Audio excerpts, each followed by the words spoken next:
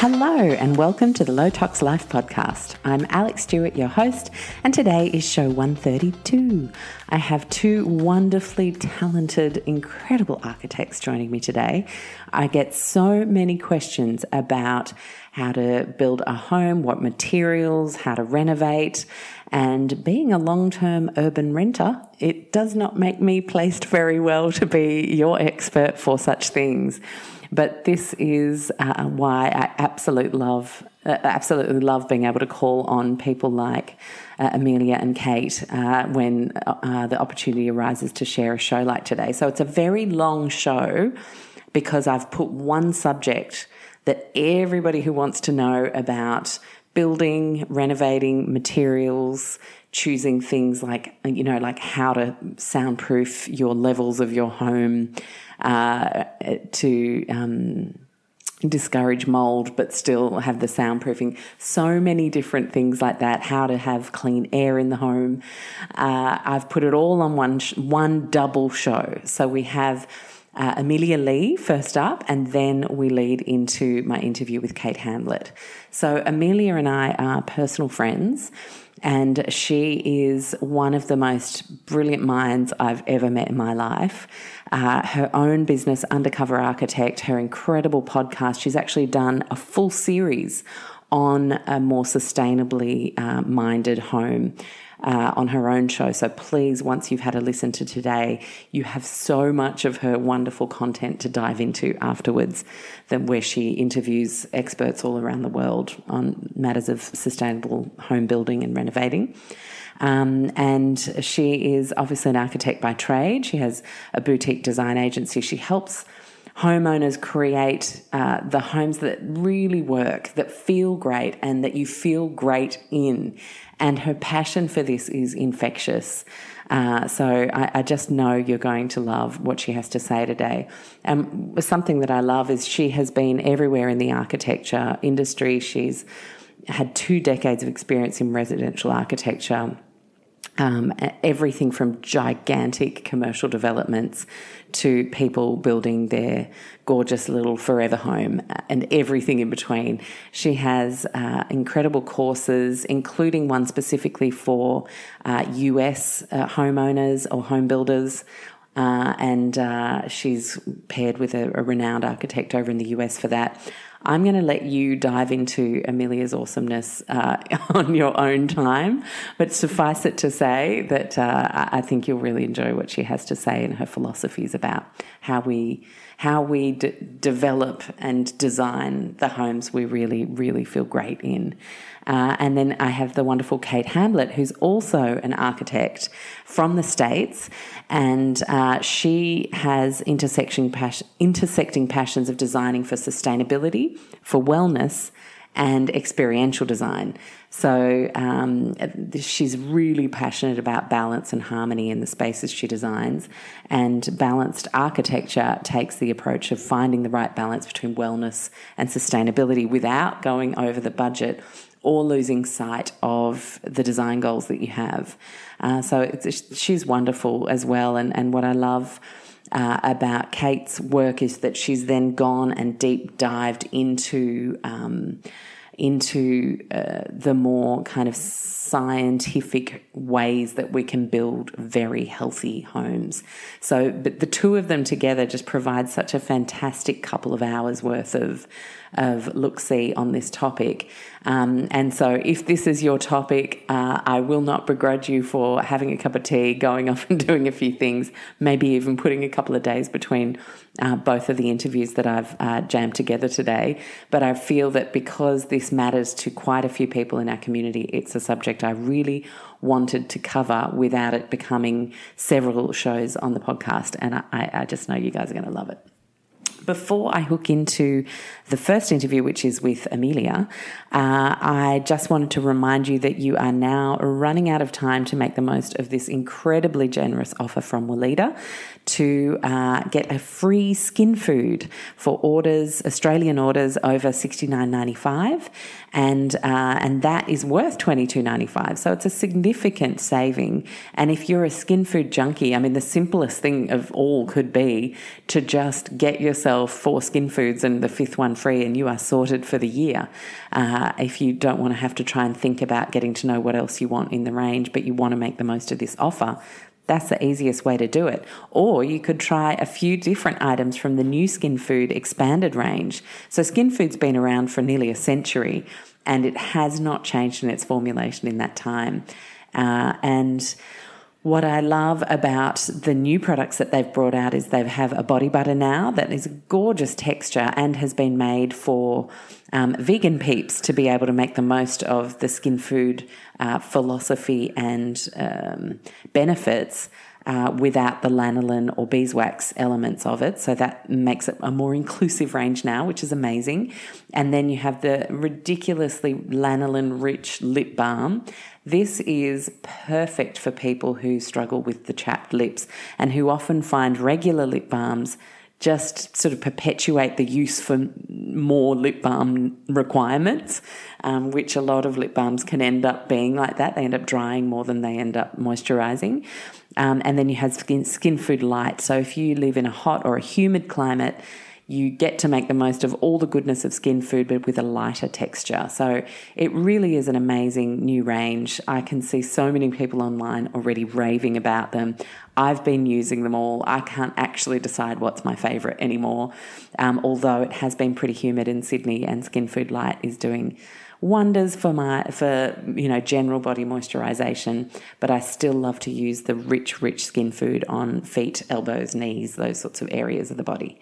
So go and make the most of that. Congrats to everybody who won the packs. The details are on the show notes today for all the winners. And I want to hook into today's show now because it's a long one, so I don't want to go on for too long. I hope you enjoy today's interviews. Hey, Amelia, how are you? I'm well, Alex. It's fantastic to be chatting to you this morning. It is so great. And as I said in the intro, we're really close friends, and it's just wonderful when you have super smart close friends that you can say, you know what? People keep asking me about buildings and renos and doing it low tox, and I know just the person. So I think today's chat's going to be super helpful to so many people. I want to start, though, by just sharing with people a little bit of why you started moving into architecture, why you then felt the need to go it alone and help lots of people with the amazing online courses you do, and how you see architecture changing. Like, I know that's a huge lot of questions to ask you, but I think it's a really great place for us to start so people can get your vibe. Oh, fantastic. So it's just so great to be here. And like you say, we've had this conversation offline so many times. It's brilliant to be bringing it online. So I think that for me, Undercover Architect, I have been in the industry for over 20 years. I'm a registered architect, and I have worked in private practice. I've worked for developers. I've co-owned my own business, and most of my work in that time has been in residential family homes. And we personally made the move to the Byron hinterland about 4.5, almost 5 years ago now. And when we made the move, I felt that I really wanted to be able to use the experience that I had both in my work experience, and also my husband and I have done 3 renovation builds of our own. We lived in them. Crazy people. We had a baby per renovation. All our kids learnt to climb ladders before they walked. And I'd seen personally that experience of tradespeople turning up and not knowing I was an architect and treating me a certain way that was very different to what I experienced on site in my work every day dealing with builders and tradespeople. And so I just felt that I had too much experience and knowledge that I could share with people, and that so much was always locked up in a one-to-one relationship, and that you really, it felt I could see homeowners could feel that it was just potluck who they got to end up with and whether they got the right kind of advice. And I was also involved in a leadership and immersion program with the Hunger Project and Business Chicks at the end of 2013, where I was fortunate enough to travel to Uganda and saw this methodology where education was being used to empower people to find their way out of hunger and poverty. And I came home really fired up to think about how can I actually create something like that in my industry? And I know that when a homeowner is educated and informed about what she needs to know before she embarks on a renovation or building project, it not only changes, the kinds of questions that she asks and the journey that she has, but it also changes who she is. It changes the confidence level that she has. It changes her mindset, and she becomes this incredible ambassador for her own home, and feels that she then can have a voice and be an invested collaborator in making her home come to life. And for me, creating Undercover Architect was really about giving people access to the tools and the knowledge that they needed. So whoever they were working with, whatever their dreams, their location or their budget, they had really high quality experienced advice to help them navigate that journey with confidence and know that they were going to get it right. It's so true, isn't it? I've had so many friends and family renovate or build over the years, and they really all do say, oh yeah, it was good, or oh yeah, it sucked, or like it seems to really hinge on potluck so often, and the idea that one could learn enough to drive an empowered conversation and be in control of their renovation or build is really appealing to me. And it's kind of why I do all the health education courses we do with all the amazing doctors and naturopaths, because for me, it's about increasing patient literacy so that they have empowered health journeys instead of feeling like, well, that's what I was told to do, so, and it didn't work, or it did work, yay. Such potluck happens out there in so many ways. So, yeah. Amazing. Yeah, it does. It does, definitely. And I've had homeowners tell me that they feel like they're walking around with a target on their forehead, waiting to be taken advantage of, waiting to be told some piece of misleading advice. And yet when they learn the information, I've had members from inside my courses say, I sat down with a builder to start talking about my project, and they asked what part of the industry I was from. And it's that? Like, and you just think, what happened for her in that moment where she went from being on guard against being taken advantage of to being recognised that she had enough knowledge to be mistaken for somebody that was in the industry? Like, what would happen to her mindset and her confidence level, and then who she could be in that conversation and in her project? And for me, that's the biggest buzz that I get. And, I know that it's the same for you, as you see people become empowered in their own journeys because they have the tools and the resources that they need to have those educated conversations and not feel completely out of their comfort zone, and know that they can demand better. I'd sat across the table from enough builders and developers who said the client won't ask for it, so they're not going to pay any more for it, so we're not going to give it to them. And I thought, I need to teach these homeowners that they can demand better. There are great people out there doing amazing things. I need to teach them how to find them so that we just weed out the base common denominator from the industry and we elevate it overall so that everybody has a better experience. And we really change the experience that people have when they're building or renovating their homes. So good. So good. So to that end, let's talk about designing a low-tox home. It is honestly something that just comes up so often in the community, and definitely not my expertise as a lifelong renter. So I'd love to start with talking really big picture stuff. So what would a general approach to designing a sustainable low-tox home look like in 2019? Yeah, it's a big, big topic. And it's one of those things, there's so many different terminology items, I suppose, used for around low tox, sustainability, energy efficient, low embodied energy. It's very confusing for the uninitiated. For me, I always seek to teach homeowners to just make the most of what is naturally available on their site and for their home, so that they can capitalise on all of those things that are available for free to really enhance not only the performance of their home, but the long-term running costs and the durability of the home. So I always recommend that people start by considering the orientation. So orientation is which direction your site or your house faces. Now, just to give a quick bit of background, if we can make the most of the movement of the sun through our home and how light enters our home, and then manage how heat comes into our home or keeping heat out, we can go a long way to reducing our need for electrical heating and cooling, and really make the most of natural light in our everyday life. Science has proven that natural light is incredible for improving our well-being and our health, lowering anxiety. And if you ever watched a cat move about a house, they always follow the patch of sun. And I think that if we, a lot of people particularly in Australia, think we live in a really extreme hot climate. I need to keep all of the sun out. But what you can do is always look to manage the heat and let the sun in.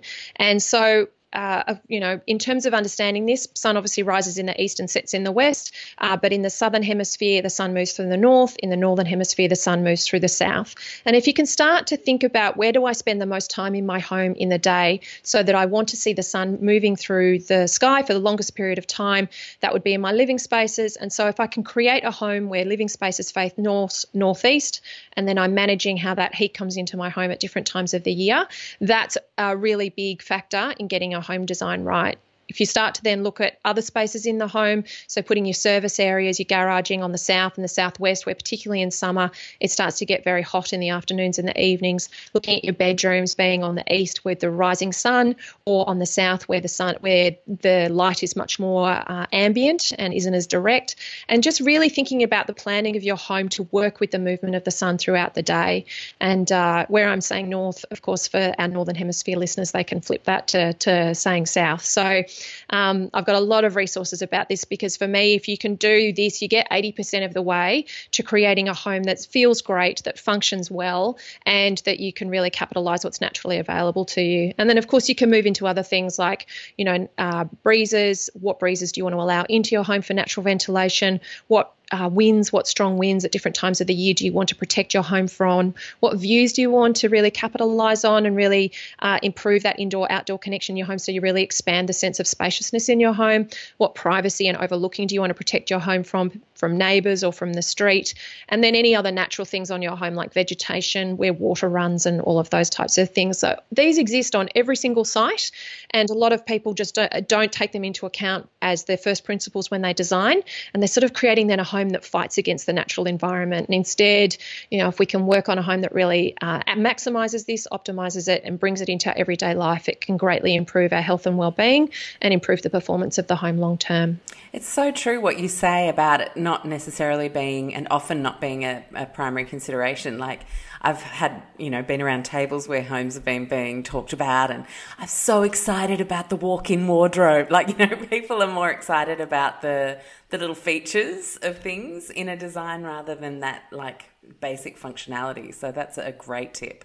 And then when we're buying a home to do it up, is this something that you recommend we are considering as well? Yeah, most definitely. For me, we've bought and sold quite a few houses with the renovating that we've done. Before I even thought about going to an open inspection, I looked at an aerial map to see what the orientation of the house was and whether it was workable in terms of, and it's something I see people posting floor plans in Facebook groups all the time. And my first question is, where's north? Because if you can do that, I can't, it's really hard. If you haven't lived in a house where you've had this experience of natural light being really optimized and capitalized in a home, it's really hard to explain what that experience is actually like on a day-to-day basis. And I see if people don't have an awareness of it, and they buy an old home, for example, that has all of its living areas facing due west, so particularly, or even southwest. So the thing that to understand is the sun, it's only on the equinoxes in a year, so the spring equinox and the autumn equinox, so March and September, where the sun rises due east, sets due west, and moves on the same arc through the sky. It then varies based on every day of the year and based on where you are located in the world. And there's a fantastic app that you can download. It's very inexpensive, called Sunseeker 3D, and it enables you to see you can basically plug in your address, and you can see exactly what the sun is going to do on any day of the year as it moves around your home. So you can look at a property you might be going to, and you can say, okay, this is where the sun's going to be. In Australia, for example, as the sun is in the middle of summer, you think about the summer solstice being around the 21st of December. It's when the sun gets the highest in the sky. It's around for the longest. It is setting a long way south of western position on the compass. A lot of people think, I can't have something that faces west, but they don't understand that in summer the sun is actually setting in the southwest. And so if you've got all of your living spaces, the sun is going to be very low, horizontal, and have had a lot of time to heat up and cook throughout the course of the day, and it's going to be beating all of that into the spaces that you're trying to enjoy as the day descends into night, basically. And so it's really a case of considering, if you're going to buy a home that doesn't have the ideal orientation, is there a way in the renovations that you do that you can look at perhaps rearranging the rooms in that home, or perhaps repurposing the existing rooms in the home for new uses and then adding an extension that is better oriented? And you don't always have to have windows facing the right orientation. You can look at skylights. You can look at how you might get lighting from above or behind in order to get the right kind of light into a space, and then looking at how you're going to protect yourself from that extra heat when you need to. So that's kind of moving into renovation, really, isn't it? When you're kind of stuck with something, you need to make the best of it. What are, like, let's just say we have someone right now who's been considering renovating, or they're just looking around their house and they've downloaded the app and they're like, oh, great, it sucks. Everything about our position sucks. Like you mentioned repurposing rooms. Does that entail a lot of renovation work to do, or can that be done in quite a nifty kind of way? Like, I don't know. I'm imagining you could turn the living dining into 2 bedrooms and actually get the wall knocked out behind the kitchen and have that become the living dining where the bedrooms were. You could do things like that, right? You can totally reconfigure existing floor plans. I often find that when people are thinking about renovating and extending, they often look to completely pull the house apart to put it back together again.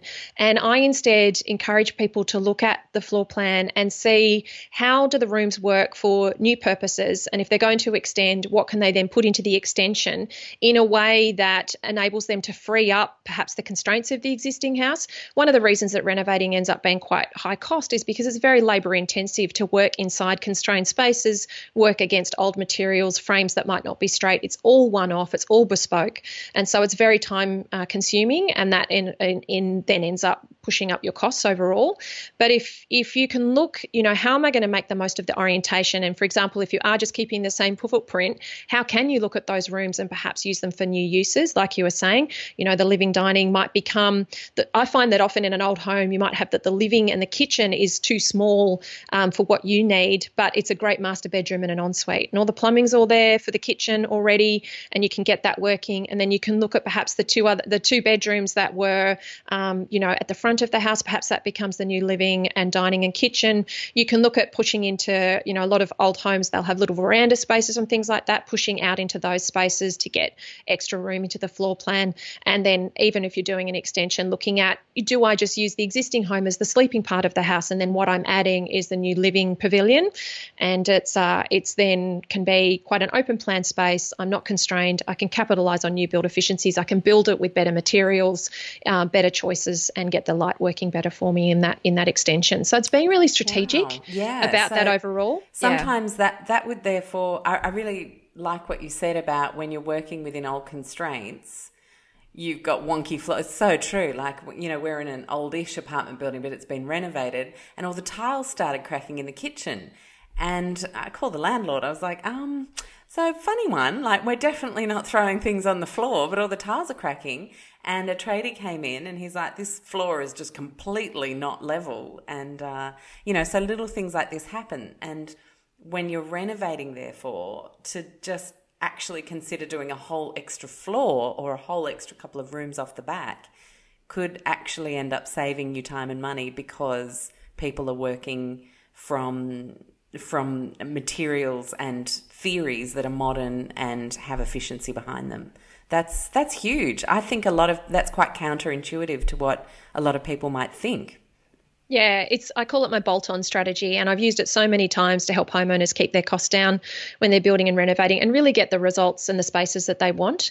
So if you're looking at it to buy a house to renovate, then and you know that the existing house is going to be too small for your needs for your family, then look at how much land there is around it and how much will you be able to extend out on the same level. Or even perhaps, I've done projects where the house has been half a story elevated above the garden, and we've been able to then bolt on something that slips in underneath the existing roof, so you don't even have to break into the existing roof to add it on, which again keeps your costs down, means that you're not disrupting old roof and old ceilings and those types of things. And then get the living extension, for example, connecting with the garden, so you've got that beautiful indoor-outdoor flow. And it means that you just don't have tradespeople working over the top of themselves in tight spaces. I've had my husband's getting frustrated enough with another non-straight bit of wall, and in having to cut things to measure, to get things being true and working well. And a lot of these old homes, they're built out of hardwood, so it's not timber that's easy to adjust or really. Yeah. So and I think too, if you're particularly focusing on a low tox approach and you want to use specific materials or get a well insulated result in your extension, or have a particular sort of design methodology, that this pavilion extension, this bolt-on strategy, can work really well. And I see what happens is that we can then really lower the cost per square metre on the extension versus what needs to be done in the existing house. So, and yeah, I think that thing, the sustainability idea, the waste that can be produced from pulling apart an old house to then put it back together, and what you might, be uncovering in the process. And also, the fact that you're pretty much destroying an old home for the sake of trying to make it be a new home. There's very different strategies and ways about going about that. And often that hardwood would actually be really good, mold-resistant wood, so it would be worth keeping if it was still intact. So, okay, it feels like we're kind of moving on to building materials, which is perfect, really, because I think we should talk about that. What is happening out there in the land of building, design, renovation that you see to be really positive in a move towards more sustainable materials and more health-giving materials? Yeah, it's really exciting to see there's a lot more awareness from the community generally about the importance of choosing well, and an understanding of what can impact our health and our well-being in our home. And the fact that we do spend so much time in our homes, and the indoor air quality and the types of materials that we have around us on a day-to-day basis, and people educating themselves much more. Now, there's still parts of the sector, of course, that aren't aware of this at all. I'm sure you've seen it in your work too. I find that there's sort of two streams. There's homeowners who are really keenly conscious and aware of this and really seeking to maximise it in their homes and understand it and be really educated and savvy. And then there's homeowners who are moving into building homes where every bedroom is ensuited, and they're not really thinking about the materials. It's just about creating a bigger, more luxurious home that, has a bigger footprint and those types of things. So I think what's also great is that a lot of things that have been available on the commercial market in larger projects are becoming more readily available in the residential market, and builders are becoming more used to working with these alternative materials. It's always been challenging when you work with contractors who aren't experienced, and so if they don't know it, it's not tested, they can be wary about using it because they have to warrant its performance over the long term.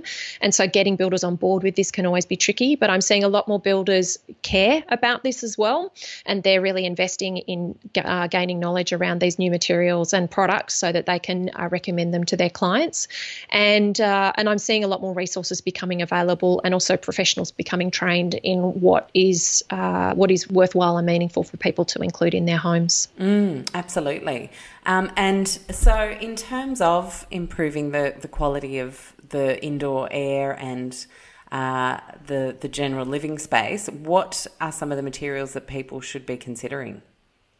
I think it's really looking at everything holistically. Mm-hmm. So it's one of these things that once you start to scratch the surface, you obviously realise that it's kind of keeps going and keeps going and keeps going. So the first thing I would actually suggest people be aware of is that, like in any industry, there's greenwashing in the construction industry, and that things are not always as they seem when they're being presented as something that's sustainable and environmentally friendly, and that getting themselves educated about the different rating systems and those types of things wherever they're located is really worthwhile, so that they can know that the materials have been audited or externally accredited by bodies, for example, like the Forestry Stewardship Council for timbers.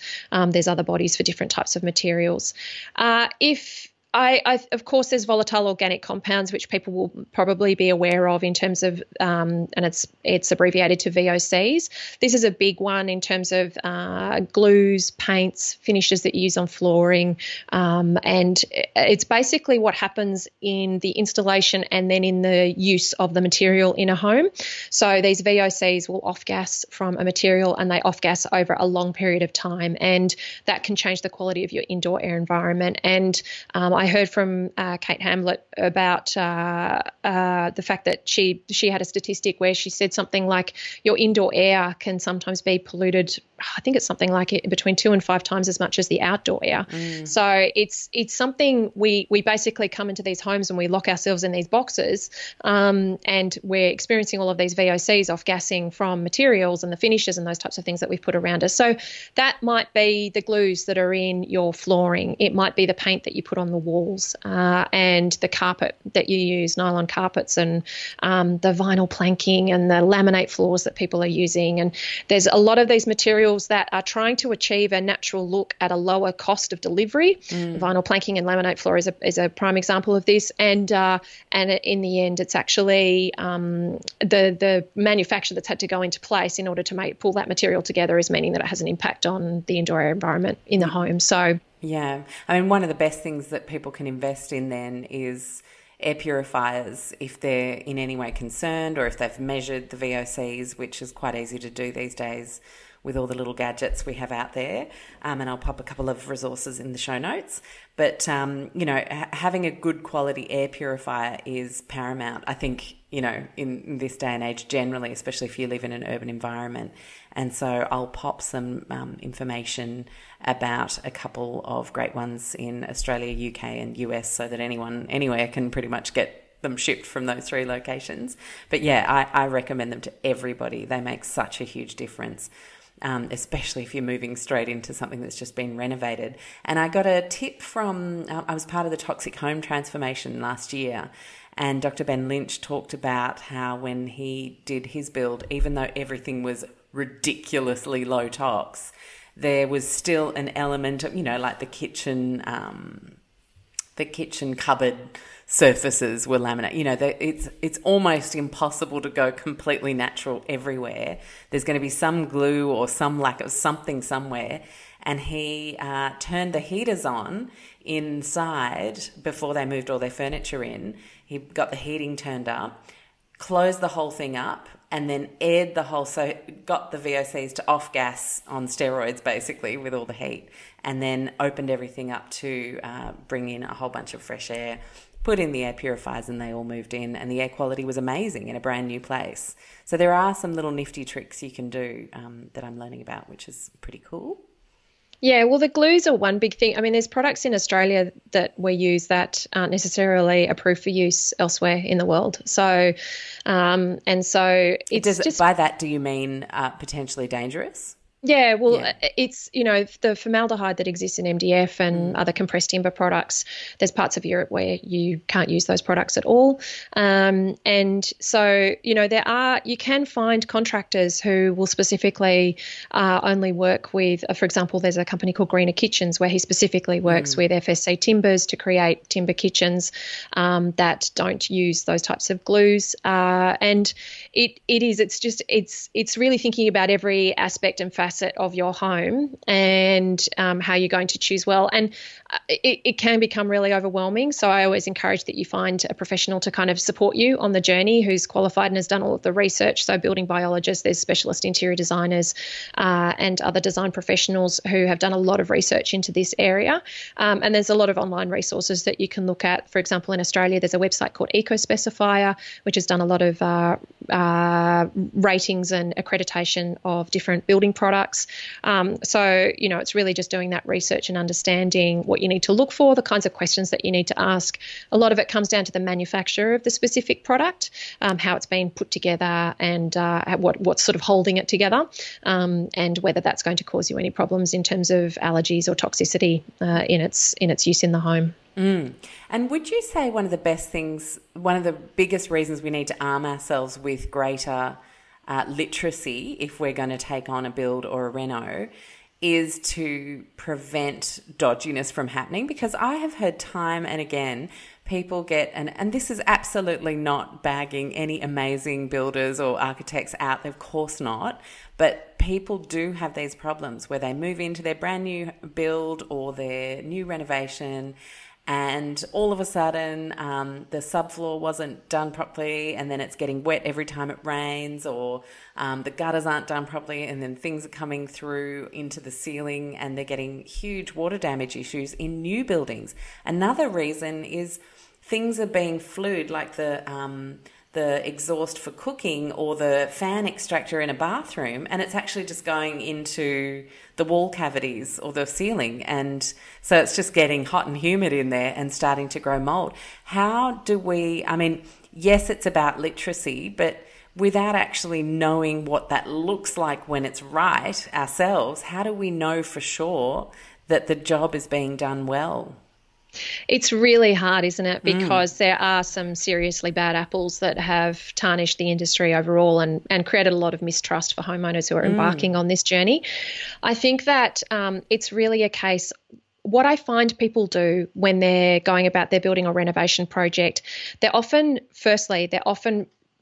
focusing completely on how they're going to get it built. They forget that there's a whole heap of hoops they're going to have to jump through in the lead up to that. They're so caught up in, I just need to get this dream realised. I need to rush to construction and I need to make this happen. And so all of the pre-work that happens that really enables you to get it right and control how construction happens in terms of the drawings, the specifications, the information, the design, all of that which manages the builder's work on site kind of gets rushed through because there's a desperation to get it built. The next thing is just in terms of how people go about finding the team that they're working with. I find particularly women almost feel like they need to be liked by the professionals that they're working with. They feel scared to be confrontational, have difficult conversations, speak up for things that they don't necessarily know about or agree with. They don't understand terminology and they don't ask for it to be explained to them. And if builders aren't taught how to communicate, architects aren't taught how to communicate, it's not something you learn as part of your industry training. So you really need to see that you're going to be interviewing somebody, not just mining them for information about your project, but that they're going to be the right person to have a relationship with you for a very long time, because you're going to have this person in your life and you're going to be investing a lot of money in their work over a period of time. And I feel that the way that those relationships get set up isn't fostering the kinds of connections that need to happen. And so I really educate homeowners. You need to ask these people, what is their process? Who have they worked with in the past? Can you talk to those clients? Can you see their projects and see what they've done before? Not just the ones that they want to show you, but the ones that you randomly pick. Can you speak, particularly for builders, can you speak to their subcontractors and their suppliers? Are they paying their bills on time? Are they great to work with? Do they have longevity in their business? Do they run their business like they're going to be here in 10 years' time when you want to call them because something needs to be fixed? There's this whole thing where instead what's happening for people is they get a builder around, they start throwing a whole heap of ideas about things, whether it's going to be able to stack up against the cost that they want to spend, and they forget that they need to test, is the relationship really going to be right, and does this person really know what they're talking about? And I think because there's such a mismatched expectation between what people want to do and what they want to spend on it, I find that people's budgets are about 50 to 75% of where they need to be to match the dreams that they have for their projects. Wow, that says everything, doesn't it? There's this really rude adjustment that happens on front, and unfortunately what happens for people is they just keep asking until they get the answer that they want from the dodgy builder who's willing to deliver a rubbish product, or knows that they're going to lowball their quote and then charge them in variations, so that they're then stuck having to find cash as their project rolls out on site, or cut corners in order to be able to manage delivering their project on budget. So it's just people, I find they hesitate and procrastinate and take ages to get to the point of going, yep, let's go. And then when they say let's go, they want it all done yesterday. And it really needs to be done methodically, proactively, working together to pull a really collaborative team of experts that meet you where your needs are at, fantastic at communication and keeping you informed, and that really support you and guide you as you navigate that project, and have done it loads of times before. Such good advice. So good. And this, I see this in the health space as well. We don't actually audition people to become a part of our health team, and we just, well, they're a naturopath, so it must be right, or they're a doctor, it must be right, or the surgeon said so. So, and like, if you don't feel comfortable, you don't feel like you truly understand what's going on, there's the common lesson in many things in life where you're not the expert. Demand at least to get an understanding from a really good explanation so you feel confident. Yeah.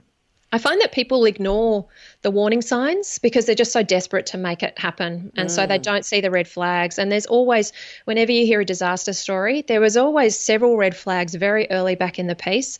And we also get very scared of having those difficult conversations and of walking away from something that's not right because we feel that we've already invested and there's going to be lost cost or lost time or that sense of shame type of around that because, Very your much family so. will be asking you, your friends will be asking you. Yeah. So how did it go with the, oh, yeah, no, it didn't end up happening. Yeah. Whereas if you can come back and say, no, well, the thing was, I asked them to explain X. They couldn't even do that. And so in the end, I'm now auditioning other builders. That's a much Yes. better way to treat that. Okay, cool.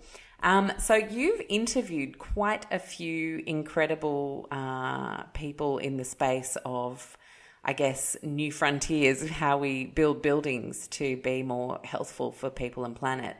And I've heard you use some of the terms passive home, zero energy home, and a lot of people out there who have been talking to building biologists or hearing building biologists on podcasts might have started to become quite fearful of Energy Star ratings because we've seen some of the horror stories in the big office buildings that were built as the first 6-star or the first 7-star end up being little bubbles of humidity and creating, horrific mold through aircon vents and all sorts of disasters. But there's some really good energy stuff happening. Do you want to speak to a couple of those things so that people can kind of get it on their radar and have a look into them?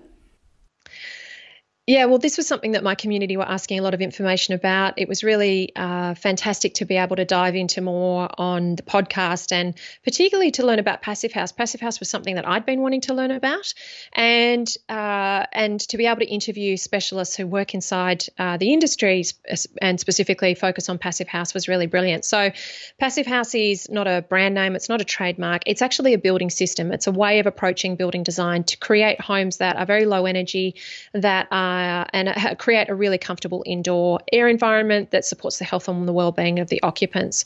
Passive House began in Germany, so it's actually PASSIVHAUS is the original spelling of it. And they started to see the benefits of creating buildings in this way. And there's now organisations around the world that also bring Passive House to their local communities. What was really interesting when interviewing these people who were working in Passive House community in Australia was there were two things that were really consistent with them. One was that they were just passionate about the environment, passionate that we could build in a better way that really supported not only our health and our well-being and created fantastic homes, but that also improved the impact that our homes have on the environment. The building industry is one of the biggest energy users of in the environment, and it's also has a huge impact on waste and a whole heap of other facets. Like if we could change the building industry, we'd go a long way to improving the environment overall. And so they could really see the opportunity there. And the other consistent one was that many of them either had a European partner or they'd lived in Europe at some point in time. And then they'd come back to Australia and just had a reference point and some perspective on how badly our homes in Australia, and this also happens in the States, actually protect us from the extremes of our climate. And it's been really interesting because, I've been some of the questions I would receiving from people was, is something like this really relevant for Australia because our climate isn't that extreme? And they'd say this to me. Have you just been through summer? I'm sitting in my house in this 39-degree day, just sweltering because my house is poorly insulated. It's got single glazed windows. There's breezes flowing through every crack and crevice. Your next renovation project. Just nothing to really help us, in terms of, and the thing is that the approach in Australia is build a home and then put a big box on the wall and throw a whole heap of money at it to pump hot or cool air in the form of air conditioning into our houses. And we don't have to do that. And we can design differently and we can design better when we have the information and knowledge that we need. And some of these building, I suppose, performance systems are the way to go about doing it. So the thing to obviously understand about, to get a building approval in Australia and in a lot of places around the world, you need to achieve a base level of energy efficiency, which is usually measured by some agreed accreditation system and a star rating. And so in Australia, At the moment, that's a 6-star energy rating system, and it's basically satisfying a series of criteria that you achieve that rating, which is then measuring the amount of energy your home is going to use over its performance. Things like Passive House, net zero energy, there's a whole heap of rating systems that are now available that homeowners can tap into if they wish to push the envelope on what they're doing for their own home and find professionals who are trained in these different types of systems. And the Passive House is a really good one in particular, because their modelling system actually works at such a level of detail that it will predict, based on the number of people living in the home, their daily activities, the type of home that it is, where it's located, the orientation it faces, the materials that you're using, the type of glazing, blah, blah, blah, blah, blah, blah. It will factor all of those things into to figure out exactly how much heating and cooling it will need, and then it will be able to moderate how you build the building to be able to change that. And then the benefit is that the builder putting it together then has to demonstrate and prove that they are building the building according to all of those performance systems, and the building gets audited after it's constructed that it measures up to that performance rating system that was part of the design process. So, you know, there's great benefits with some of these rating systems, that they do remove some of that uncertainty that you have. Did I really get the home built the way that I wanted it to be? Because there's a post-construction audit that happens, which isn't, I mean, that does happen in a standard construction. You know, a building certifier will come and a structural engineer will come and they'll sign off specific things, but they won't look potentially at, did the builder seal all around the windows? Was the window installed correctly? There's a lot of tolerances in base standards for how we build, you know, that perhaps as a homeowner we wouldn't necessarily want to tolerate ourselves. So it is, you know, it's really interesting to see how these other rating systems give homeowners some flexibility and opportunity if they do want to push their home to a different level of performance. How amazing. And can we include some things in the show notes, a couple of links for people to specific episodes that talk about that? Because I think there are going to be a lot of people excited about that. That's great. Most definitely. I've been really excited to see how Passive House particularly has really started to hit people's radar. And of course, there's, you know, you don't have to go to something like that. But what I'm finding is that once people start to understand something like Passive House or these other energy rating systems, you know, they do understand how base level the code current standards are. And we seem to be, the industry seems to, I mean, the construction industry is one of the most lagging industries in terms of innovation. You know, we still build houses the same way that we did 20 or 30 years ago. It's still people standing on a site, putting together bricks and sticks and, you know, all of this kind of stuff. And you see these innovations that happen in Europe in areas where they lose construction time over winter, and they're looking at, you know, prefab and, you know, building these beautiful airtight but thermally comfortable, naturally ventilated homes, and that really manage the mold, the dust mites, allergies, all of those kinds of things. And yet in Australia, we are building these very thin skins around us, and so, you know, and building them in very traditional ways. So it's really exciting to see people starting to get on board with the fact that this, because it's going to take homeowners demanding it, and you know, for the industry to generally move with it, I think. And what are you seeing in terms of cost comparisons, engaging someone who's specialised in Passive House? Is it going to set us back a lot more, or is it comparable? The general feedback that I'm getting is that to achieve sustainability or a sustainable design is around, you know, 15% more, which can be a lot of money if you're spending, you know, sort of $400,000 to $800,000 on a house. That can be a big chunk of change. I think that if we can think differently about the money that we're spending, so often people look at that bucket of upfront cost and don't think about the long-term costs of running their home. And so they might spend $500,000 on a house, but then know that they're signing up to $2,500 a quarter energy bills that are only going to keep going up because of the way that energy costs keep climbing.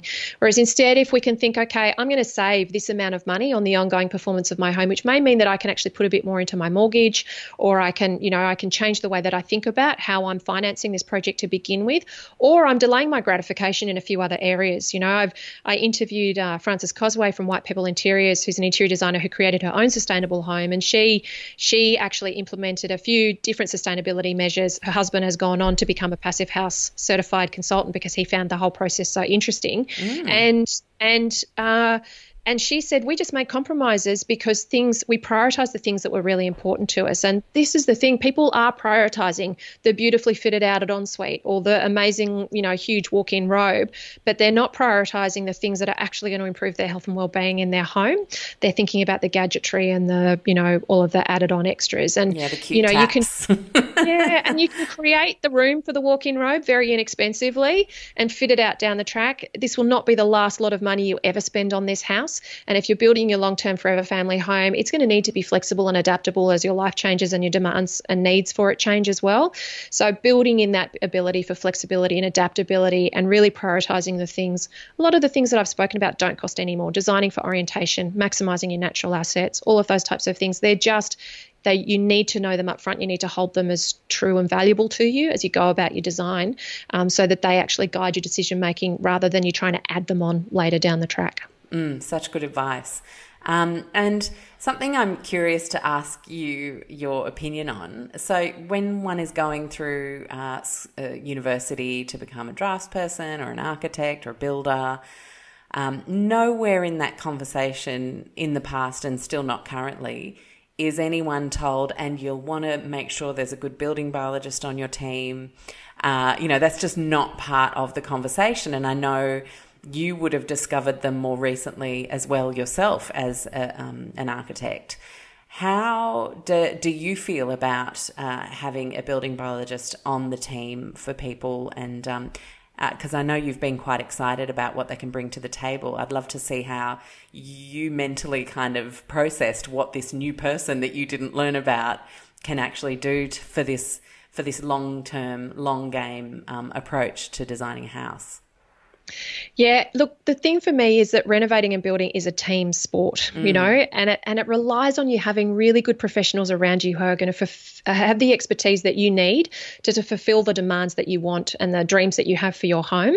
And so I see a building biologist as another essential team member for somebody who is really focused on wanting to create a low tox or a low allergy or, really have specific criteria for what they want to achieve in their project, because it's such a huge area of knowledge to know there's so many pockets and rabbit holes to disappear down when it comes to building and renovating, that it's very difficult to have a deep, in-depth knowledge of all of it, unless you've been working for a very, very long time and you've worked very hard at that. So to bring in this extra professional who has specifically focused on that sector of industry professional kind of information is really valuably adding to your team. And so I just always encourage, I think the dangerous thing that people do when they're building and renovating is they silo all of their activities. So they get their design done by somebody, or they might do it themselves. They then go to somebody to get that drawn up.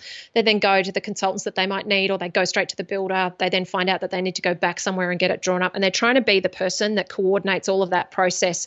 And when you're a newbie renovator or builder, you just don't know what you don't know. And all of the knowledge that's falling into the gaps between all of that kind of isolation of activity, if you can instead bring a team together, see yourself as an equal collaborator in making your project happen and get that team talking and coordinating their work with each other, that's how you achieve the best results and really deliver on all of the criteria and goals that you have for your home. Oh my gosh, that is such a great piece of advice to finish on. I love that because it is so true. It is a team sport. I think if people take one thing out of today, that is it. And I don't think many people would think to get the architect, the builder, the building biologist all sitting around a table together.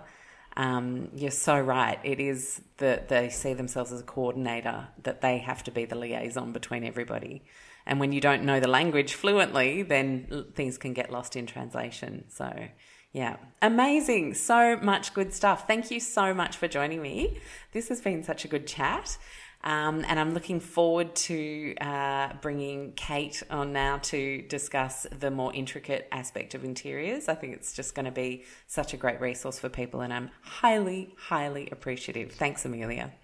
Oh, it's my pleasure, Alex. Thank you very much for the opportunity to talk with your community about this and for all the awesome work that you do as well in supporting the health and the wellness of your community too. Oh, thanks. And today's show notes are packed, people. So go ahead to them. We have a lot of links of everything that we just spoke about. So I hope you enjoyed that chat with Amelia Lee. And now we start to have this conversation with Kate Hamblett, which dives a little bit more deeply into, actually a lot more deeply into the specifics around interiors choices and renovating material choice, as well as air quality. So I hope you enjoy this second part to the bumper chat all about home building and renovating. Hi, Kate. How are you? Hi, Alex. Good. How are you? I'm really great, thank you. And thank you so much for being part of this bumper show that I've done by sticking you and the amazing Amelia Lee together to wise us up about how to design and renovate for with health and the planet in mind. And I want to just kind of start for the people who haven't heard of your work or who are really new to this whole concept of really having a think about how we build, what direction we build in, what we then use as materials for the home and for our interiors. I'd love to sort of get a little bit of an idea about how it all started for you. So did you always want to be an architect? Yes, for the majority of my life now, I did. I think I decided when I was like 10 years old that I was going to be an architect. Wow. So it's been a long going process for me. And it was funny. It was just, of course, always playing with Legos. That certainly helped. But just doing home designs, like my dad loved to design or redesign, I should say, the house that we lived in. To my mom's irritation probably, but he was always at the kitchen counter just drawing plans and designing. So I just sat with him and started doing that and fell in love with it. So that's really what inspired me, I think, got me going. Awesome. I love it. And then so obviously the idea of how you design for the health of the people living inside or working inside and the health of the planet kicked in at some point. Were you like born and raised super eco-conscious, hippie parents, or was there more of like an aha that happened down the track for you? There is, well, I was definitely raised with the just understanding of conservation, not super hippie parents, anything like that, but we were just always careful about reusing, conserving, all that kind of stuff. Grew up in the mountains, so I was always outside in nature, playing with it. And I mean, so I understood the importance of protecting it. So I loved it from that aspect. But it was really when I got to college that I learned that I could, make the planet healthier by the way that we design buildings. So it just, that was the aha moment, I guess. When I realized that, I'm like, oh my goodness, like this is amazing. I can combine my love for architecture with my love for preserving our planet. So it was a really cool moment to discover the power that architecture has. Yeah, absolutely. And something you talk about was the few initial changes you made, you noticed as a new parent. And your home wasn't supporting you guys to thrive. Talk me through what started to unfold for you there. Yeah. So, like I said, I've always had this passion for sustainable design, so building for the planet. But it really wasn't until I became a parent and had this new life to take care of, and my life changing drastically, that I started to really understand what designing a healthy building actually is. And so those, like once I realized that I needed to change my house to make the way that we felt better, is when I really started digging into the healthy aspects of creating buildings that supported human health and human happiness. Yeah. And so you started to kind of like, were there any like, oh, wow, if I did this instead of this, that'd make a huge change. And it's funny, exactly. It all kind of started by accident, and it was before there is a international building standard out called the Well Building Standard, and that's all it does. It guides architects and designers, builders on creating a building that makes the occupants healthier and happier.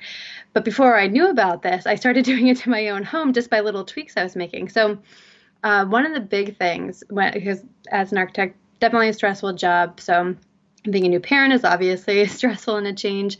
I would come home at the end of the day and I would just walk into our little rental property, very small house. So we just walked right into the living room, and I didn't realize it, for the few years that we were living there beforehand, but it was making me agitated when I came home after a stressful day because there was a little bit of clutter here and there. It wasn't well organized.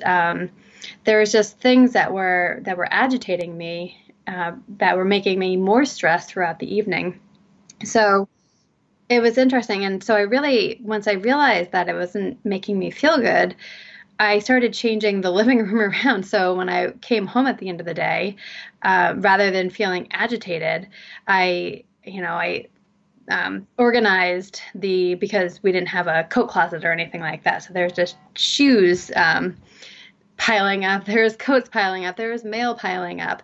And it was stressing me out. So I, worked on creating a space that, like, just getting a shoe rack, getting a place to hang our coats, getting a place to put our mail.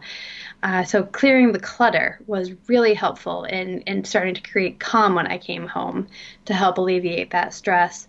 Adding houseplants into our living space, because houseplants help boost our moods. Humans thrive on that connection to nature. So adding houseplants was really big. And so that was really probably the first thing I did, which in a healthy home, it's, you think it's all about air and water quality, which it definitely is, but there is so much more that encompasses a healthy home, and that's about making sure that your mind is healthy as well. So your house doesn't want to be stressing you out. It's so true. We actually have a challenge that we run every few months in our Low Tox Club that I call it the Get Rid of the Micro Shits Challenge. Like those tiny little things that give you the shits. You keep walking past the pile of mail or the cluttered entry hall, as you put it, or little tiny things, like maybe it's the fly screen that is broken so you haven't been able to open the window freely, or whatever it is. And for 7 days we fix one of those little things that's been giving us the shits every single day. And it is the simplest of things, but it really makes you feel like you've been kicking goals, and it significantly reduces the amount of noise in your head that is negative in a tiny, almost subconscious, but still filling up like your negativity quota. I think it's a really interesting thing for everybody to challenge themselves to do. Yeah, exactly. And the great thing is that once you do it, it's like an instant mood boost. It is. So yeah. there are definitely some things that you do to make your home healthier that you don't really notice the change. So it's like, why did I just do that? It's helping, but you don't really feel the impacts of it right away, or in such a in your face way. But when you clear that clutter and start organizing things a little bit better, making things calmer, then it is an instant mood boost, and so it's like instant gratification. That's why I love it. Yeah, exactly. Humans love that kind of thing.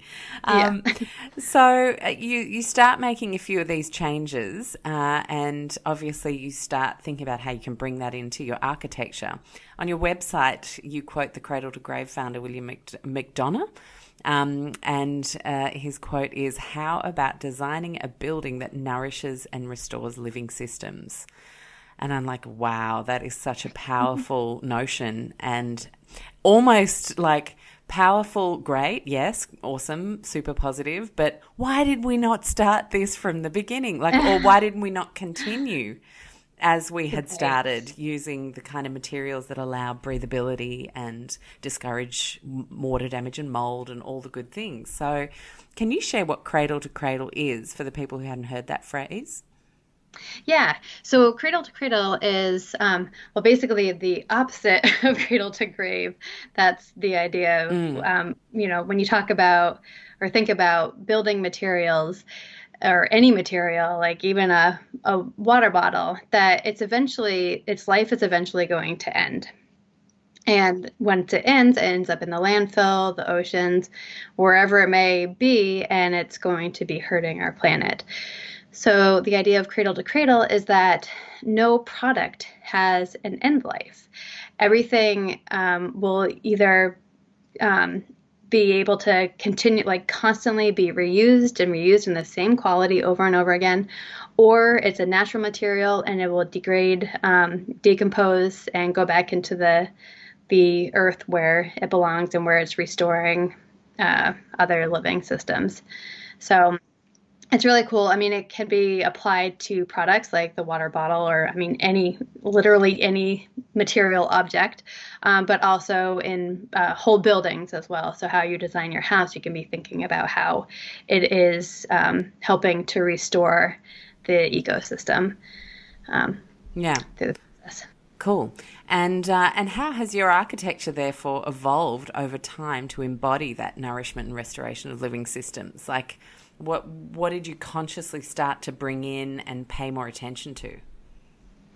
Well, so this is interesting because I learned this quote in college, and this is when I first learned about William McDonough and Cradle to Cradle. And so designing healthy or sustainable buildings, so planet-friendly buildings, I'm like, well, this is great. I'm able to be doing these nourishing and restoring of living systems, and carrying it through my practice. But it was really when I got into healthy buildings where things kind of shifted, because there are there are materials out there. So especially when you're thinking about using reused materials, that is a great way to keep things from the landfill and to just be, so you reuse a wood table that used to be barn board or something like that.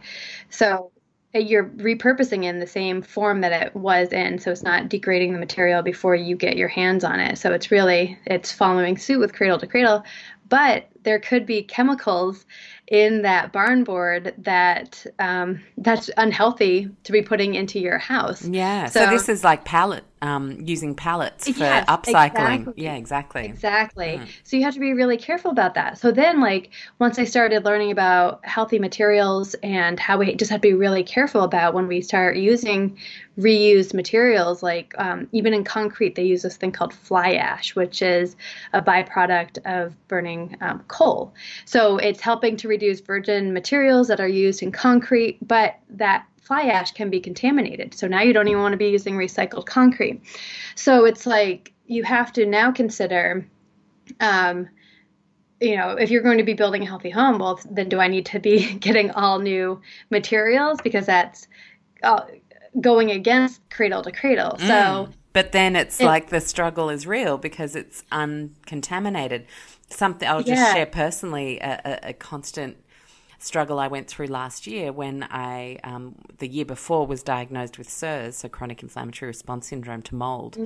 And I was very, very sick to the point where when we tested the home and realised how bad the water damage was there, I had to leave almost everything behind. And that really goes against, that is a lot of waste.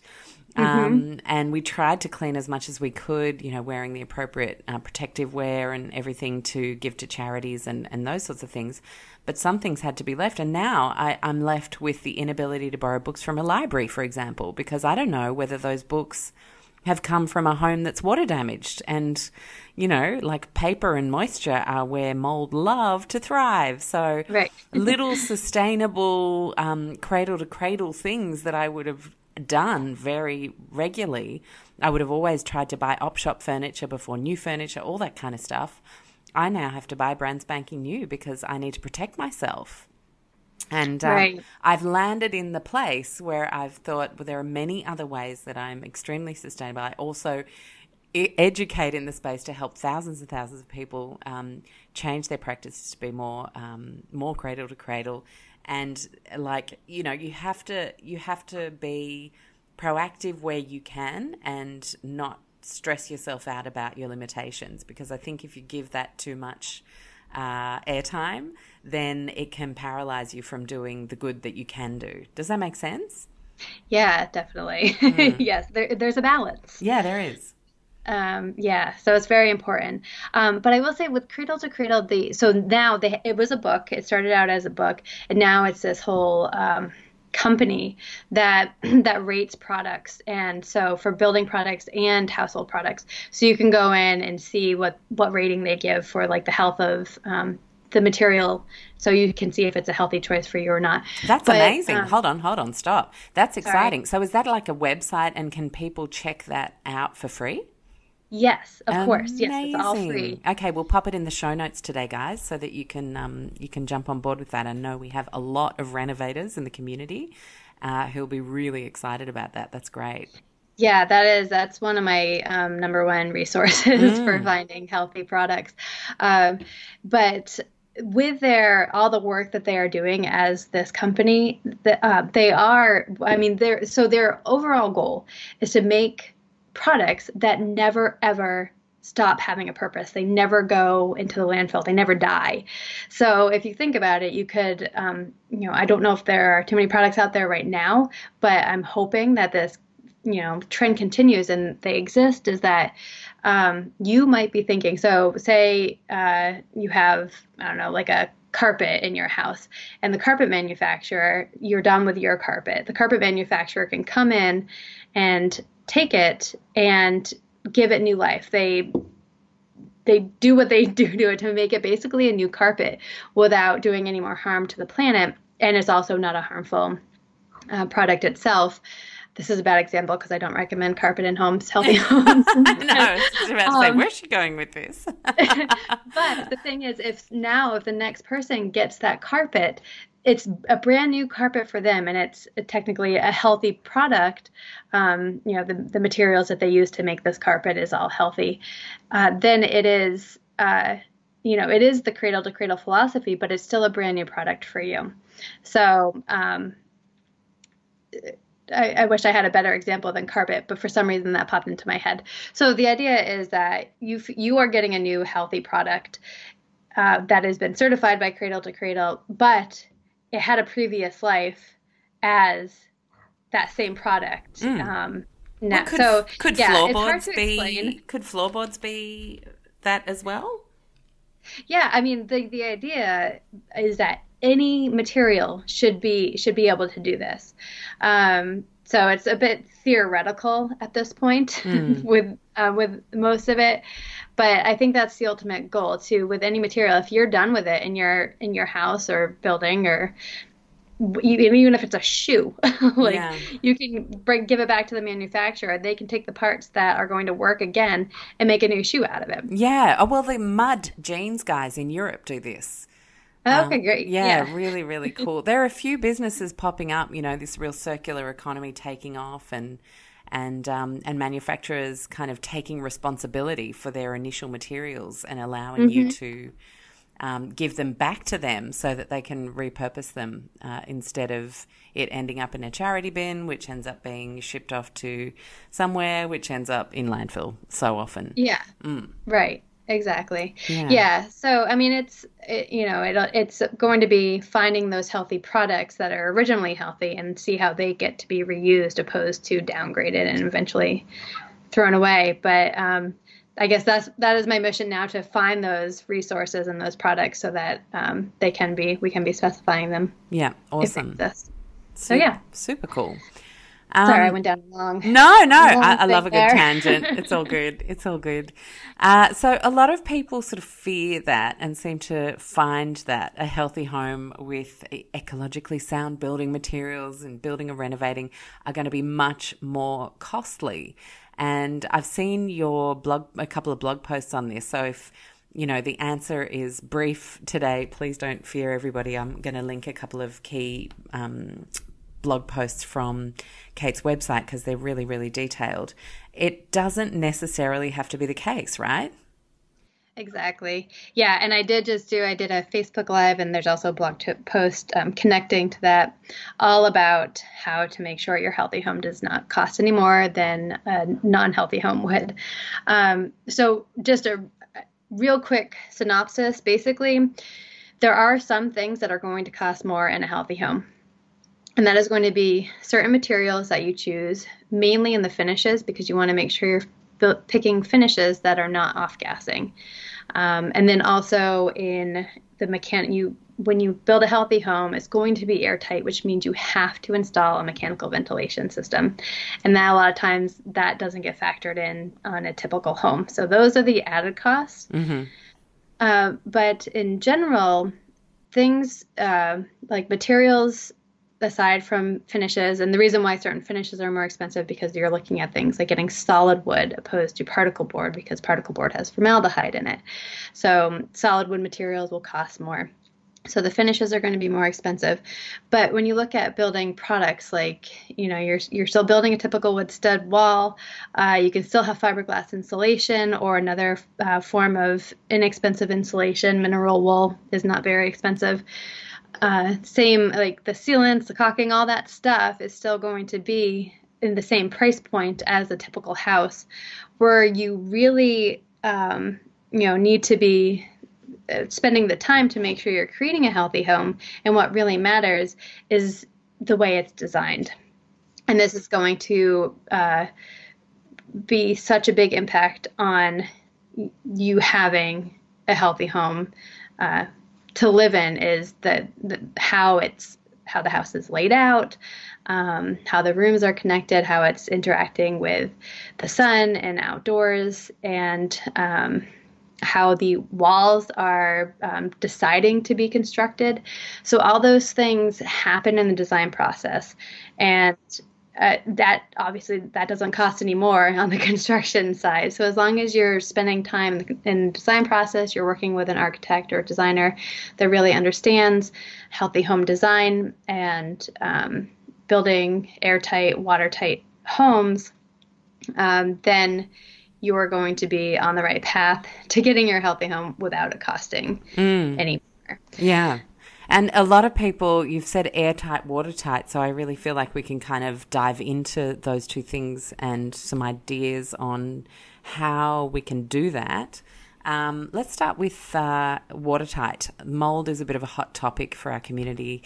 Ever since I started talking about my journey with mold illness, I can't tell you how many people have come out of the woodwork with all sorts of chronic inflammatory conditions that have finally been able to start healing because our medical system doesn't recognise it as an illness, so it's not something that's routinely tested at your GP or even with specialists, as I found. And so you can go for months, if not years, thinking, well, this is my crappy lot in life, so unlucky. But really what it is water damage buildings. So how do we design best for longevity of water tightness? Sure. So yes, we definitely want to be keeping water and moisture out of our walls. And I don't want to get too technical, but so when you're designing your house, there's, and to avoid getting water in your walls, there's a couple of things that you're going to be working with. You're going to be working with bulk water, which is rain, and also moisture.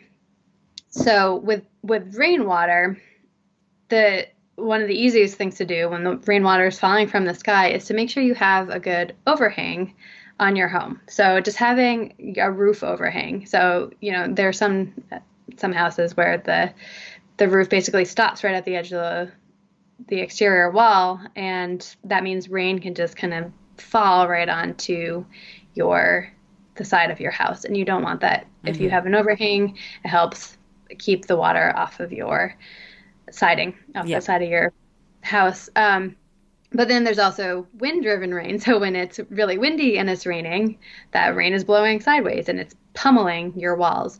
So that's a lot of times when water will get into your walls, and it happens. So that happens whenever you have cracks in your walls, like a lot of times around windows and doors. If you don't have a proper weather barrier or water barrier on the outside of your wall. So there are steps you need to take in the wall assembly to make sure that any water that hits the outside of the wall is not going to get in. And that's by making sure you have a good water barrier on the outside of your building, and then making sure you're properly flashing around your windows, and you're sealing all around your windows with a good sealant so water cannot get in. Okay. So that's rainwater. That's a big one. But then the other problem especially when you live in a humid area, is moisture. So moisture getting into your walls is a huge source of mold growth. And I'm assuming in Australia, Oh, I it's think it's more humid. of a Yeah. hot, humid climate. Especially the So East yeah, Coast. Yeah. okay. So yeah, so that's probably a pretty common problem. There is all the moisture in the walls, and we have moisture, they call vapor retarders, that we want to be putting on walls when it's really humid so that moisture is not getting into the wall. Ooh, If vapor moisture, retarders. So yeah. how do they work? I've never heard that term before. So it is, it's just a thin film, and honestly, sometimes even paint can act as a vapor retarder. It's basically just limiting the amount of moisture can that can transfer through your wall. So like if you have drywall on your wall, then it limits the amount of moisture that can go from your interior space into your wall cavity. Gotcha. But so one of the problems is once the moisture is in the walls, you need to make sure you can get the moisture out. And this is where I know I'm getting very technical. No, So it's good. Go there. We've got a whole community full of super nerdy people, so we like the details. Perfect.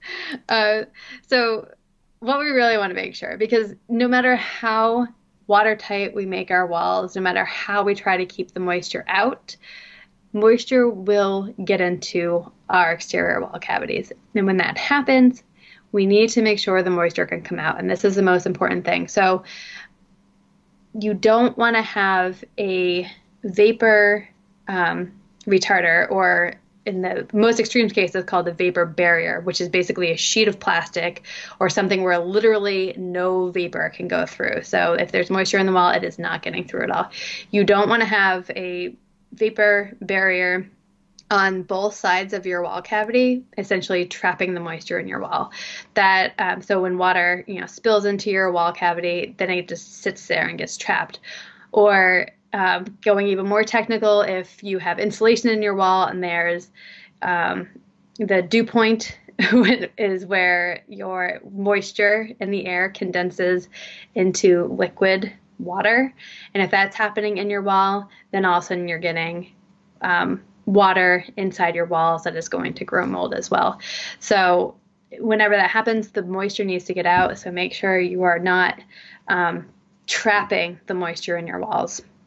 So that is, I could talk about this for a very long time, so I don't want to go too far into it, but essentially... I guess what would be a good thing to ask here is, how do we develop the kind of literacy we need to impose the importance of that on the process of building something with the people we're working with the team we're working with, architects, builders, draftspeople, whoever we bring on board? Yeah, so just having that basic understanding that we want to make sure water's not getting into our walls, and that if it does get into our walls, it needs to get out. But really, it's relying on the architect and the builder to have that understanding. So talking to the architect, even before you choose the architect, talking to them about that and making sure they have a good grasp on, it's called building science, this understanding of how to correctly build a building assembly so that the building stays healthy and safe and durable.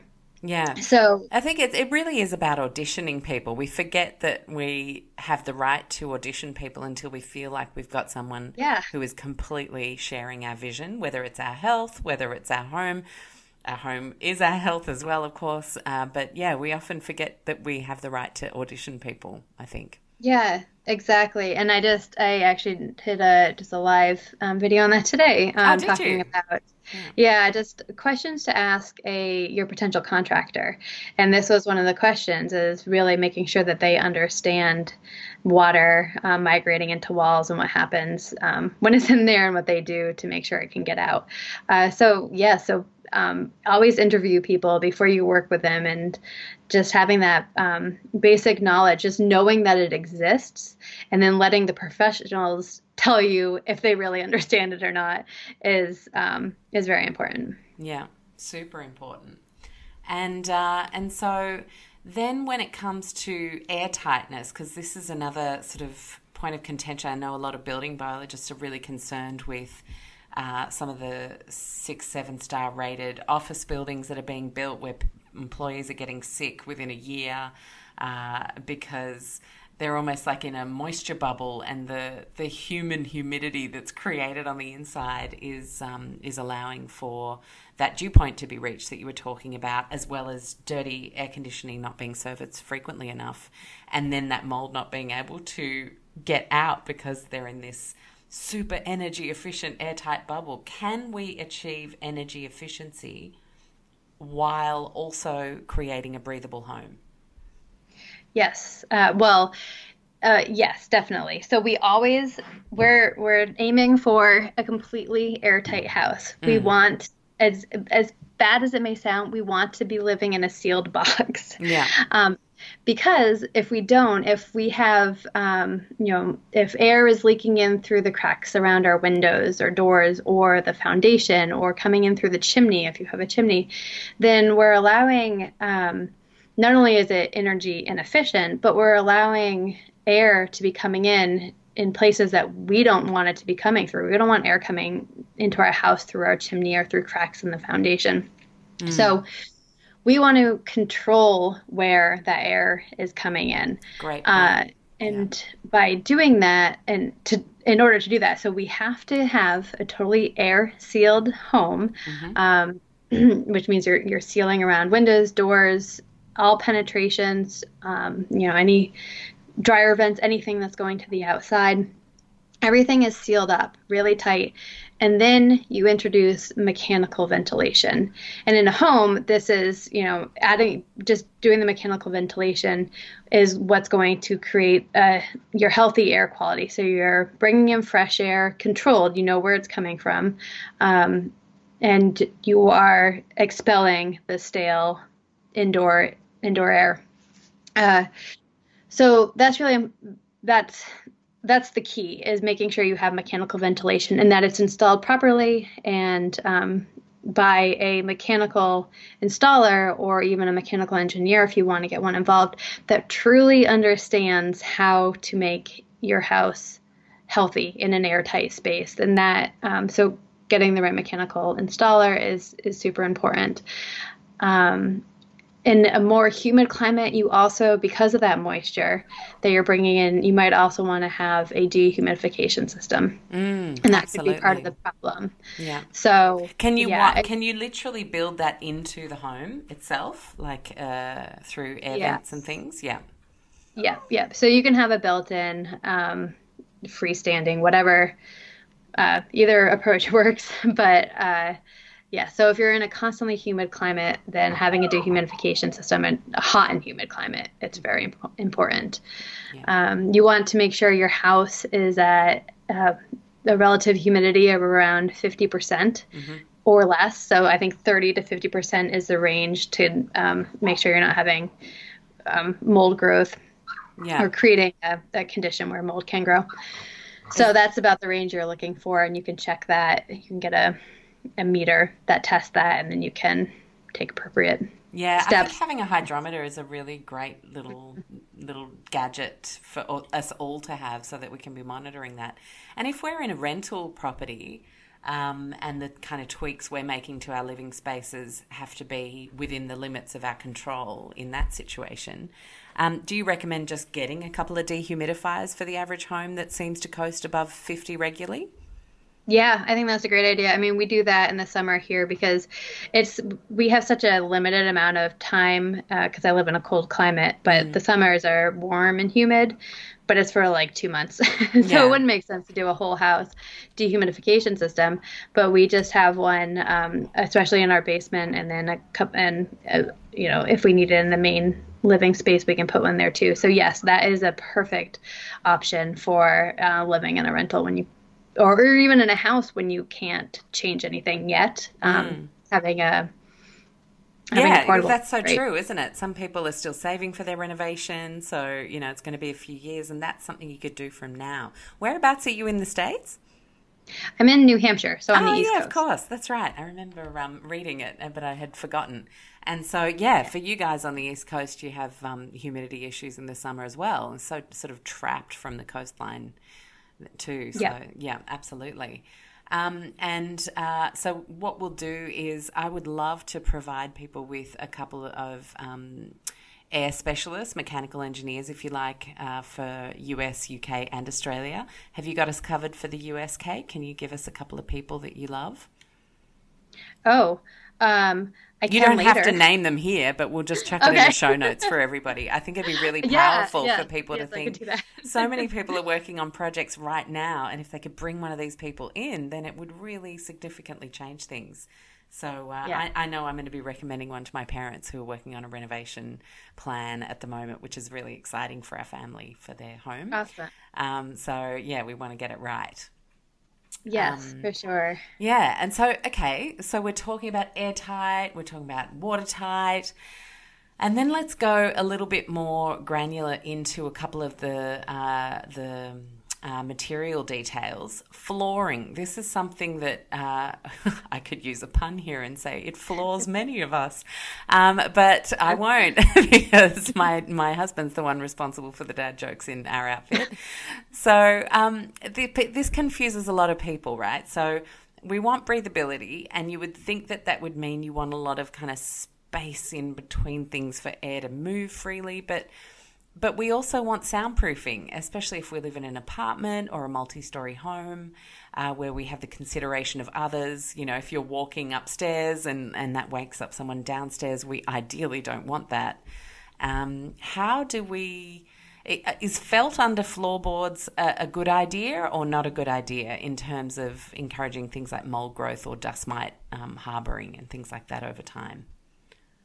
Well, what we want to be careful of is, so especially if you're if this is on like a second floor or above where the floor below you has drywall on the ceiling, Okay. that drywall can, with the paint on it, can actually be its own vapor barrier. So we want to be careful, again, that we're not creating that double vapor barrier and or vapor retarder and keeping the mold within the floor system, or keeping the moisture within the floor system. But with felt, I mean, I don't typically recommend felt. I think there are better options out there for flooring underlayment that helps with sound. Such as? So actually, let me pull up one that I absolutely love is cork. So Nice. Cork is, I think it is such an awesome material. It can be insulation, it can be a sound absorption. I mean, it's fantastic. So in the case of an underlayment of your flooring, it is great for sound absorption. So that really helps if you're trying to minimize sound from one floor to the next. It's also naturally antimicrobial. So again, you don't have to worry about mold growing on that underlayment itself. So true. The cork yoga mat was one of the few things I didn't have to throw out of my personal belongings when we moved. It just checked out fine. Awesome. Yeah, exactly. Yes. So cork is a fantastic material. Now, if you're putting this on the ground floor and it's on like a slab, so you have concrete below it, no matter what, you always want to make sure you're putting a vapor barrier between your floor, your concrete floor, and anything that's going above. So that's when you want to make sure you have a vapor barrier. Otherwise, cork would be good. There's also another product. It's called Quiet Walk. It's available in the U.S. I don't know its availability in Australia, but there might be other similar products where it's zero VOC. It's a underlayment, so it has sound barrier and vapor barrier, and it doesn't have any added antimicrobials, which is good for your health. But that's a good option if you do need to have some vapor barrier there. So I did want to say though, if it's more about making sure you have that sound, so you're looking for something to separate the sound between floors. Another good option, on top of choosing a absorptive underlayment, you can also consider adding resilient channels to the ceiling of the floor below you. And these they're metal channels that basically they're two pieces that come together, and they separate the sound transmission from the floor to the room below you. So this is pretty common. You'll see this in new apartment buildings. Probably, older apartment buildings, they weren't built with these, but resilient channels are fantastic for breaking up that sound between two levels. Right. And does that live in the ceiling? Yes. Yeah. So yeah, it attaches to the ceiling, to the floor joist of the floor above, and then you put your drywall. You attach your drywall to that. So it just helps break up the sound. It works well. Then you're not worrying about any sort of, you're not creating a membrane, so you're not worrying about, having moisture buildup. Yeah, so important. And I think, so that's flooring. I feel like we've got a pretty good handle on that now. In terms of the actual floorboards themselves, are you particularly passionate about any particular option there for the health of people and planet? Yeah, for sure. So I will always recommend solid wood flooring. Mm-hmm. So as we know, the flooring is one of the biggest surface areas of our house, so we don't want it to be off-gassing. Yeah. And so everything that I'm about to mention is that this is where I'm talking about in a healthy home, you're going to be spending a little bit more on finishes. So all these products that I'll be mentioning are going to be a little bit more expensive than, say, a carpet or a vinyl, but we want to avoid those two for sure. So in a healthy home, I would say solid wood, solid hardwood flooring.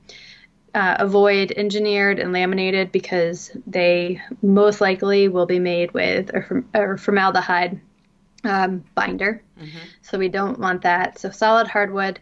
Another really great option is linoleum, and you can get them in tiles or sheets. It's a natural material. So whenever I say linoleum, I know people are imagining like a 1950s kitchen.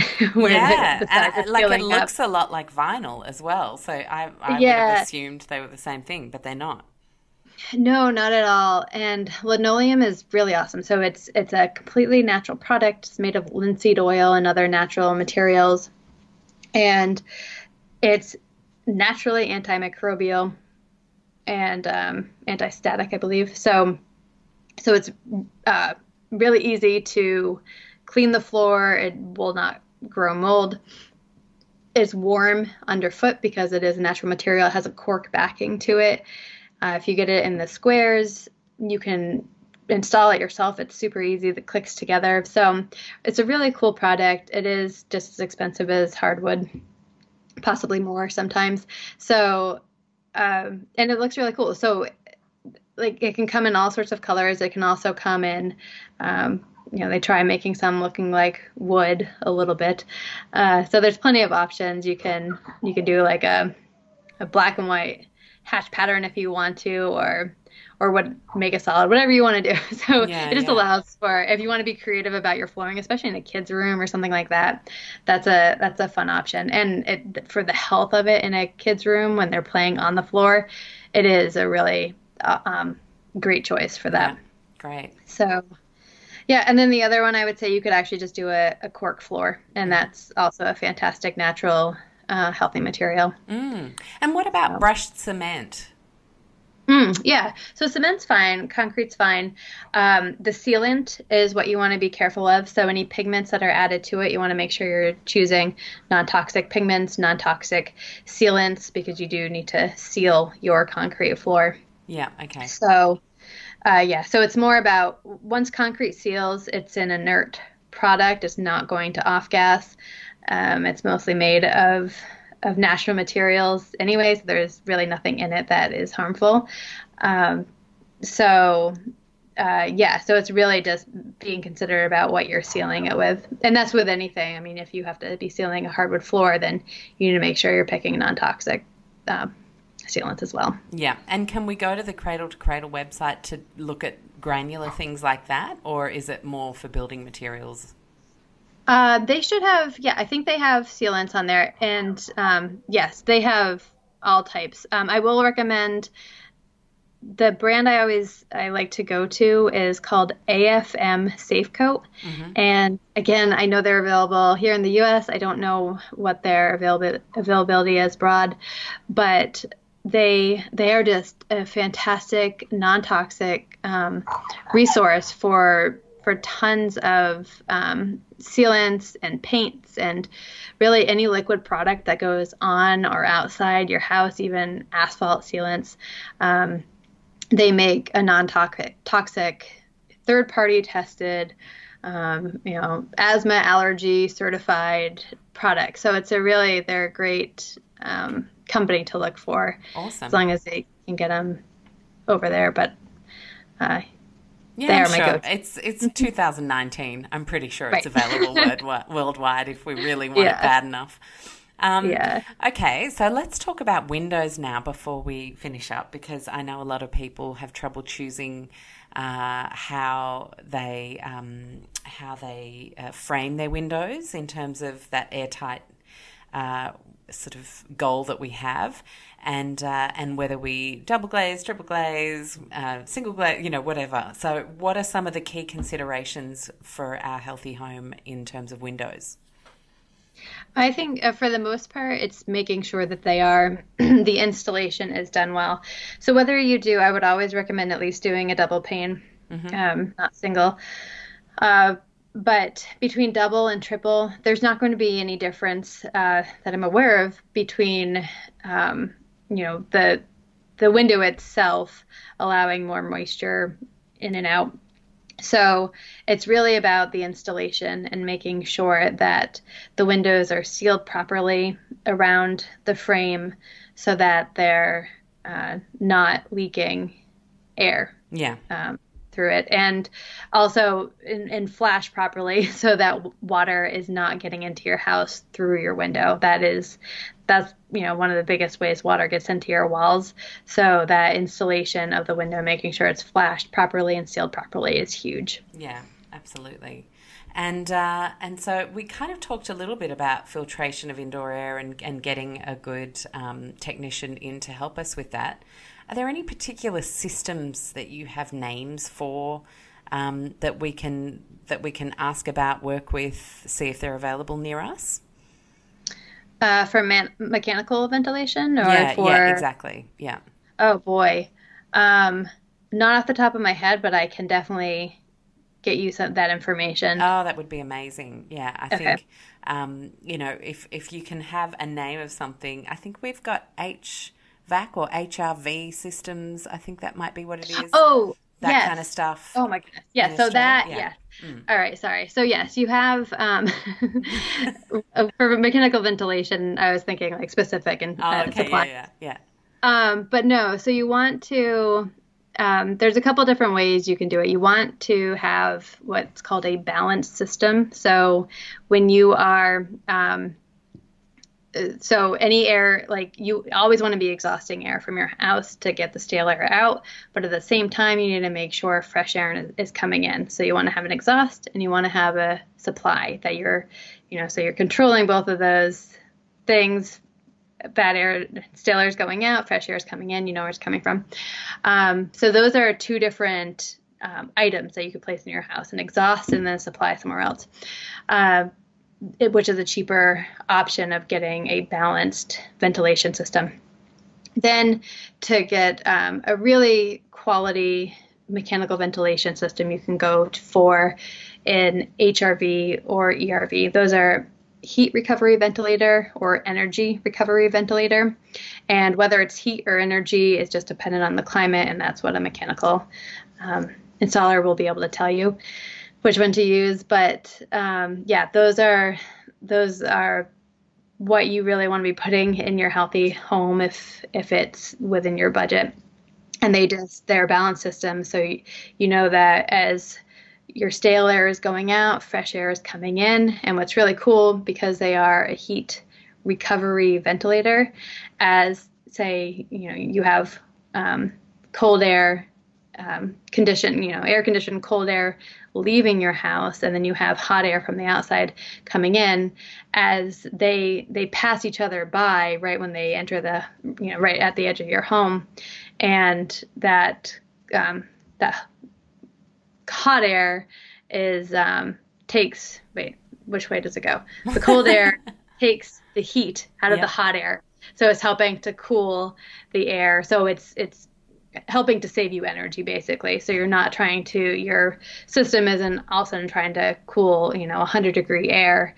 It's been tempered a little bit by the cold air that you've been exhausting. So they're a little bit more expensive up front, but they will save you money in your energy bills down the road. So they are a fantastic system, and I would recommend everybody use that for their homes if possible. And so are we talking about like tens of thousands, or are we talking about $5,000? Like what kind of ballpark? A couple thousand. Wow. Just a couple of so this is the thing, right? Starting. The thing that Amelia's been kind of alluding to, and in some parts that you've been alluding to, like when it does start to cost a little bit more, we have to really ask ourselves the real question: are we building for the long run of a home we absolutely love and feel proud of every decision we made? Or are we just getting something new because our culture has taught us we want it new now? Like why not save for an extra year or two and really get what we actually want in our hearts? Seems to make sense. Yeah, that is a great point. Yes, for sure. And it is so worth it to do it right, and do it right the first time. And if it takes an extra year or two, just like you said, then it's definitely worth it. Yeah. Yeah, and I was going to mention in the budget, which when we were talking about budget and all that, the other strategy, whether these things that are costing a little bit more, the other great way to help reduce the cost of your overall house is just make a little bit smaller house. Because it's amazing what a difference, building, and I'm not good with meters, so yeah, no, that's okay. Building a 3,000 square foot house between a 2,500 square foot house. I mean, there's a big savings in that making your house smaller just by 500 square feet, and that's still a big house that you're living in. So so if you need to make your floor plan a little bit smaller to get those better items, then that's also a possibility to get towards where you want. Such a good point, especially for people building from scratch or adding rooms as extensions. Yeah. Sure. Amazing. Yeah. Right. Yeah. Cool. Wow. We have talked about a lot of things there. Very, very helpful. Kate, can you talk me through the fact that you have 2 websites, just so people don't get confused when they hit the show notes? Of course. Yeah. So Balanced Architecture is my local custom design business. So if you happen to be in New Hampshire and you're looking for a residential healthy home architect, that you'll find me at Balanced Architecture. My other website, which is more of my healthy home consulting business to help everybody across the globe, basically, is balancedhomebalancedlife.com. And there you'll find just a ton of resources on how to start creating your healthy home, tips on like where to even begin the process, tips on what's the best insulation to be choosing, everything from, that you need to get going on your home. That's where you will find it, balancedhomebalancedlife.com. Yeah, awesome. Fantastic. And you've got a little course coming up, don't you? I do. So I'm really, really excited about this. It's and this was sheer chance, by the way. Like I saw it on the website, and then I was like, we should mention this because this is going to be helpful. Yes, thank you. So it's called Designed for Wellness. And it is a course. It's an online course and self-directed. It's for homeowners that are looking to renovate or build a new home, and it's really going to guide them through room by room how they can create their healthy home. So there's tons of information on there that they can absorb, and then if they're working with an architect, they can take that information to their architect, so they're really armed with what the information they need to make sure the architect knows what to design in, or the builder knows what to design in. So it's really going to be a helpful course for anybody that's renovating or building a new home and they want to make sure it includes healthy home aspects. So that's there, and there's 2 different versions. There's the DIY version, and I also have a VIP version where you can work with me directly through Facebook, our private Facebook group, and I will just always be there guiding you along the way to create, to make sure that your house is going in the right direction and you are really building that healthy home. Yeah. So that's really fun for me. And I am launching it, I think April 11th. So it's not available quite yet, but it will be available very soon. So fantastic. And do you run that a couple of times a year? Yes. Fantastic. So I will, it'll be in April, and I'm not sure, it'll probably be again in the fall when people start getting more thinking about construction again and design. So we have the spring and the fall round. Awesome. Thank you so much, Kate, for sharing your knowledge with the Low Tox community. I think between Amelia and you, we are very well placed to tackle our renovation and build projects with more confidence. As a long-term renter, this is so not an expertise of mine. But, we have some plans once our little man finishes school to potentially move to the country and build our ultimate green home, which is about sort of 9 years away now only. So, I think we're all kind of thinking about these things in our life, and it's really amazing when we get to tap into the resources that you guys have created to help us feel really confident in the process. So I want to say thank you for joining me today, and don't forget, everybody, to head to the show notes for everything that Amelia and Kate have shared today. We've got a ton of resources for you to continue learning. Oh, well, thank you so much, Alex, for having me. It was really a pleasure to be here. Awesome. Thank you so much for listening to today's show. I hope you enjoyed it as much as I enjoy having these conversations and bringing them to you. Now, where can you find me and Low Tox Life from here on in? Well, you've obviously got lowtoxlife.com, and there we have everything beautifully organized into food, home, body, and mind topics, as well as kids, and a whole bunch of free downloadables and resources to help you, inspire you to take community action.